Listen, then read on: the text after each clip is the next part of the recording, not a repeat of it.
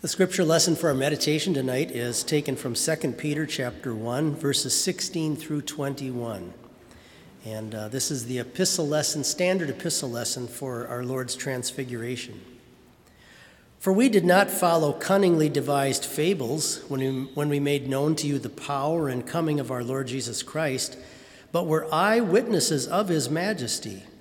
For he received from God the Father honor and glory when such a voice came to him from the excellent glory, "This is my beloved Son, in whom I am well pleased." And we heard this voice which came from heaven when we were with him on the holy mountain. And so we have the prophetic word confirmed, which you do well to heed as a light that shines in a dark place, until the day dawns and the morning star rises in your hearts, knowing this first, that no prophecy of Scripture is of any private interpretation, for prophecy never came by the will of man, but holy men of God spoke as they were moved by the Holy Spirit. And we pray. These are your words, Heavenly Father. They are your truth. We pray that you would increase our faith through them. Amen. Only about 30 miles from Jesus' hometown of Nazareth, a little bit south of there, is a mountain known as Mount Tabor. And it's believed that that was probably the mountain where the transfiguration of Jesus took place. And if you were to go there today, you'd see a number of churches up on the top of this mountain. One that was built in the 500s by the Greek Christians. Another one that was built during the Crusades in the 1100s by some Italians that came through. And then most recently, less than 100 years ago in 1924, another church, actually a monastery, was designed around these churches to go with it. And if you ever Google the picture of the church of on the Mount of Transfiguration, you'll see it has 3 tabernacles, the way Peter talked about wanting to do for Jesus, Moses, and Elijah.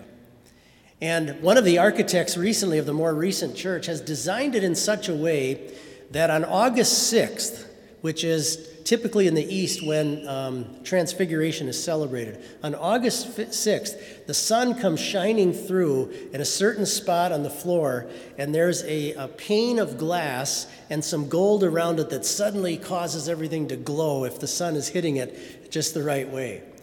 It's interesting how people have felt a need to go back to that spot and try to capture some of this amazing thing that takes place with Jesus' transfiguration. You know, have you ever thought to yourself, if I could pick one incident or event in Jesus' life from the Gospels where it would have been fun to be present there, what would it be? I bet for a number of people it would be the Transfiguration.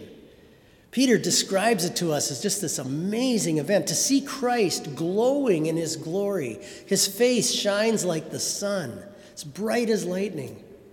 And to hear the majestic voice of God coming from the clouds, "This is my beloved Son." And what an event that must have been. It causes the disciples to just drop on their faces to the ground. And then to see these 2 great figures from the Old Testament, Moses and Elijah, standing there with Christ in his glory, conversing with him. It's just hard to imagine. In fact, artists have a hard time drawing it or painting it. The drawing on the front of the bulletin doesn't even come close to trying to capture just the majesty of all of this. So Peter says, he's telling us, we were eyewitnesses of his glory. We got to be right there in front of this and to look and watch Christ in all of this amazing majesty. What an event. Just a little bit about the context of when this takes place during Jesus' ministry. Most of Jesus' ministry, the first half, was up in the northern part of Israel. A lot of it was around his hometown area and in Capernaum and other cities up in that region. But suddenly, right before this event, he says these words to his disciples. It says, "From that time on, Jesus began to explain to his disciples that he must go up to Jerusalem," which was actually south, "and suffer many things, and that he must be killed." So that's the context in which the Transfiguration, which follows right on that passage. So it's almost as if God the Father is getting his Son ready for the greatest mission that he'll have to do, and that is the ultimate sacrifice he makes on the cross to pay for our sins, so you and I could have heaven. So, as if God is charging his son's batteries, if you will, on this Mount of Transfiguration, just right after Jesus explains why he has to go to Jerusalem. On the trip, as they leave and head south, they go up on this mountain, and this majestic image we find in Scripture.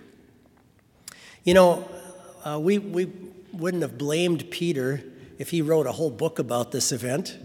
We wouldn't have blamed him if he brought it up every time he preached a sermon. You can imagine being able to say, you guys, you wouldn't believe what I got to see on the Mount of Transfiguration. If you've ever had a friend, or maybe yourself, has had an amazing event take place for you, or something you got to witness that was just phenomenal, and something that people could hardly understand. People write books about things like that. They talk about it the rest of their life. Some people go and make movies about it. So we wouldn't have blamed Peter if he had gotten that excited about this amazing event and just gone on and on and on about it. But notice something in Peter's writing here. He spends about 3 verses on it. He describes that they got to see Jesus in this majesty and all of that. But only after 3 verses, he kind of takes us and redirects our attention away from this event that he got to witness, and of all places, back to a book, back to the Word of God. Listen to what he says. He's just described all of this, and then he says, but we have the word of the prophets made more certain. Confirmed is a word that one translation used, but it's made more certain. He says, you will do well to pay attention to it as to a light shining in a dark place. Isn't that interesting? It's as if he's saying to us, yes, what I saw was fantastic and amazing to see Christ in his glory, but I'm going to send you someplace where you can find Christ that's even more certain for you, more faith strengthening for you than if you got to be in his presence and see his glory. And that's to his word, to the Scriptures that have been inspired by the work of the Holy Spirit, because they didn't come by any interpretation of human beings. He's basically telling us, if you want to find God, if you want to find your Christ in this world, don't go chasing after some kind of glimpse of his glory or vision here and there. Don't be waiting for him to reappear as if he's going to, during your lifetime, show up and talk to you and things. But instead, go to his word. He says about that word, you do well to pay attention to it. Now, if you're like me, I'm tempted to think, yeah, okay, this book that we have from God is wonderful.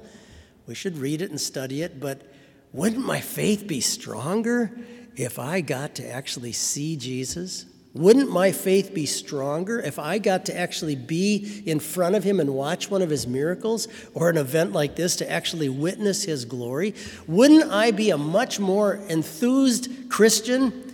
Wouldn't my faith be somehow greater and more authentic if I had had the privilege, like the disciples, to actually be in the presence of Christ?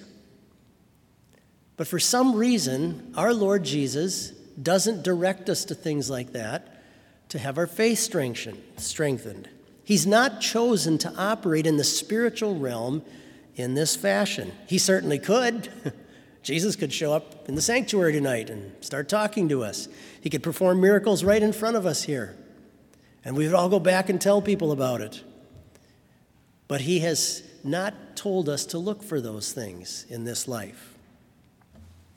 A number of years ago, I was allowed to go along on a trip with Bethany students over to Israel, and we got to retrace places in the Holy Land where Jesus had been, and it really was a fascinating trip to kind of see things that you just heard about and studied your whole life, and Sunday school lessons and things. But one night, we'd been there about a week or a little more, 3 of the students, 3 young ladies, asked me if they could meet with me, and we sat down after supper, and they said, we're kind of disappointed.